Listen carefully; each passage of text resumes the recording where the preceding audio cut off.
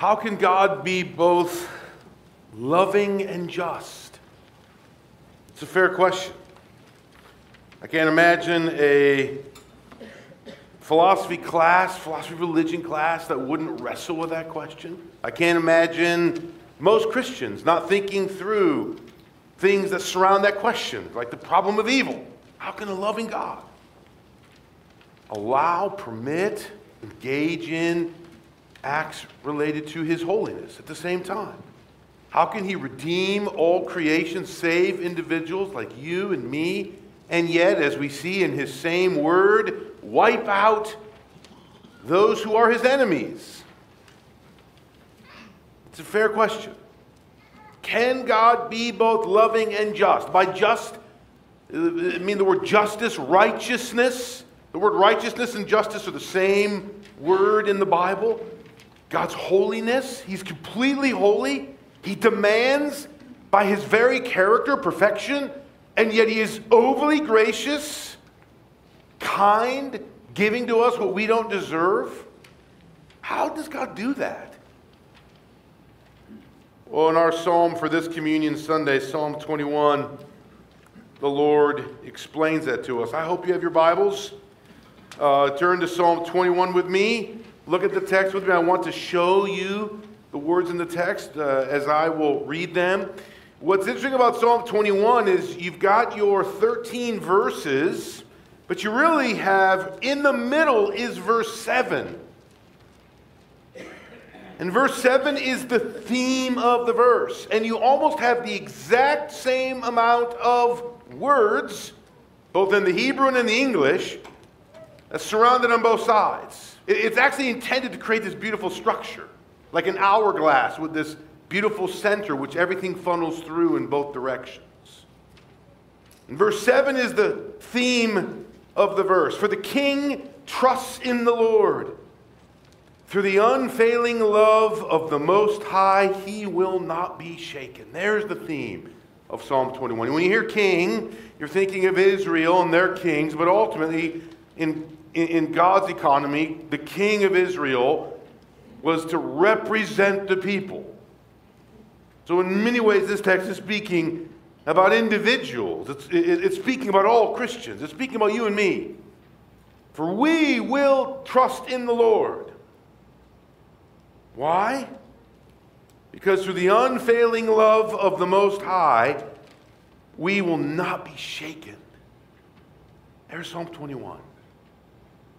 Why can you trust in the Lord? What is it about God that allows you not even to shake? Not even to second guess. No hesitancy whatsoever. Well, Psalm 21 wants to give you two traits. In the first 6 verses, it's that he is absolutely loving. He gives beyond measure. In the last 6 verses, verses 8 through 13, it's that he is completely just. He will redeem and right every wrong. He will crush every opponent. That is, God is both loving and just. Let's read Psalm 21. You can look at it as I read the words. We want to honor God's word by listening to it specifically. Psalm 21. The king rejoices in your strength, Lord. It's a prayer. How great is his joy in the victories you give. You have granted him his heart's desire and have not withheld the request of his lips. You came to greet him with rich blessings and placed a crown of pure gold on his head. He asked you for life and you gave it to him, length of days, forever and ever. Through the victories you gave, his glory is great. You have bestowed on him splendor and majesty. Surely you have granted him unending blessings and made him glad with the joy of your presence. What is that saying? It's saying that God displays his love to us through his bountiful blessings. Notice the awareness in verse 1 of God's strength. The king rejoices in your strength. You and I can rest in God's strength. We can have confidence We can have certainty that He is a good God. We all need to hear that. Some of us now, maybe more than ever, that in the midst of what feels like suffering, struggling, questions of our circumstances that yield uncertainty, we can trust in God in a way that gives us joy, as verse 1 ends. How great is His joy, the joy of the King, the joy of the Christian, in the victories you give. The peace that passes all understanding, as Scripture says elsewhere. Where does that come from? Not just circumstance. It's not circumstances, because it passes understanding. It's in the certainty of who God is, the confidence of who God is. How about verse 2? Verse 2 is describing a sense of contentment that meets our desires. You have granted him his heart's desire and have not withheld the request of his lips. That God gives us everything. Everything we need. And even for the Christian, we know even if it's not yet, it will be. If we're waiting for the second half, so to speak, as I've shared about earlier, that in this life we can think of the first half and the second half. By the second half, all that God has promised, He will give. Verse 3 and verse 5 teach us that we are the beneficiaries of the fruits of His kingdom. You came to greet Him, verse 3 says, with rich blessings and placed a crown of pure gold on His head. In Scripture, that's describing in symbols that you've been adopted by the Father as His child, that you have now become heir to the kingdom of God. You literally have the rights of prince and princess in this grand kingdom of God. Or verse 5, through the victories you gave, His glory is great. You have bestowed on Him splendor and majesty. We have received honor. We are those who are blessed. Have you sensed the Christian who's filled with God's Spirit, who just, no matter their circumstances or the realities of their life, they feel the blessing of being a child of God? Even as we prepare to partake in this table, this is something that comes at great cost and is a great honor. Verse 4 is saying that the king asked you, God, for life, and you gave it to him, length of days. But then it adds this, forever and ever. It's not just talking about a long life. In human terms, it's talking about an eternal life that has already begun.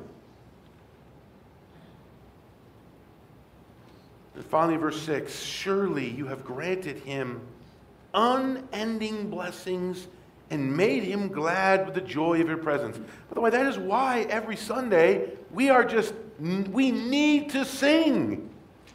We just need to sing songs of praise to God and His goodness and His grace, because we gather knowing the kind of God that He is. So we can see how verse 7 then says, for the king, it's us, trusts in the Lord. You can trust in the Lord. Through the unfailing love of the Most High, He will not be shaken. That is us. Well, it's not just His love, but God displays His justice by means of His righteous actions. Look at me. Let me read for you verses 8 through 13. Your hand will lay hold on all your enemies. Your right hand will seize your foes. When you appear for battle, you will burn them up as in a blazing furnace. Like the image I remember seeing just my kids, or me, myself, probably all of us, right? Where you sit by the fire and you just, like you throw in just a little, all the pyros in this room sitting here, right? You love to throw the little piece of paper in the fire. Remember that? Keeping my boys back. They would just love to throw everything they could. But you throw a little piece of paper in there and it's just, it's gone. There's that image that the psalmist wants to give of anybody that can oppose the holy power of God. The Lord will swallow them up in his mouth, in his wrath, and his fire will consume them. You will destroy their descendants from the earth, their posterity from mankind. Though they plot evil against you and devise wicked schemes, they cannot succeed. You will make them turn their backs when you aim at them with drawn bow. They will cower before you. Be exalted in your strength, Lord. We will sing and praise your might. So it's not just that God displays his love through his beautiful blessings. He displays his justice by means of his righteous actions. Like in verse 8, where God's strength dominates and overpowers all evil. Brothers and sisters, we need to hear this. God in his power, in his holiness, will stop all evil. And we might, on our human terms and human ways, want to define who are the good guys and the bad guys. But in a broken, sinful world, even things like death cannot stand against the power of God.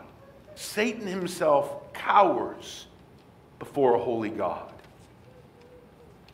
In verse 9, God provides full victory, and more than that, the peace. Blazing furnace they're burned up. The Lord will swallow them up in his wrath.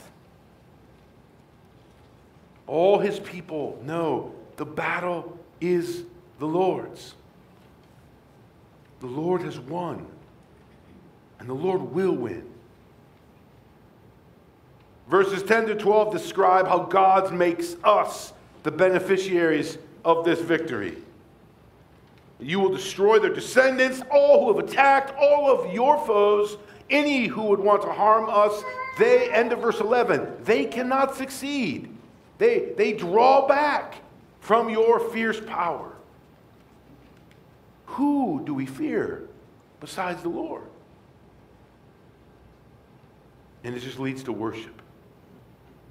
Be exalted in your strength, Lord. We will sing and praise your might. So this is one and the same God that Psalm 21 is talking about. In the first half, he is absolutely loving. Maybe that secular image of this grandfatherly figure who just loves to give ridiculous gifts to his children and grandchildren, bestowing them out of his generosity because he looks like he couldn't harm a fly. He just wants to love and hug and gift and give. And then you switch the scene down just a few verses. You skip over verse 7. What a force! Who can even approach this God? Nothing can withstand the heat of his holiness. His wrath just eats everything up like a fire. And that is the same God. And please hear this, that is significant, not just for the message of Christianity, but for the gospel message.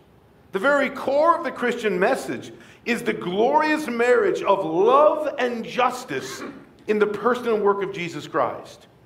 On the cross, Jesus became God's enemy so as to receive in himself the punishment that we deserve.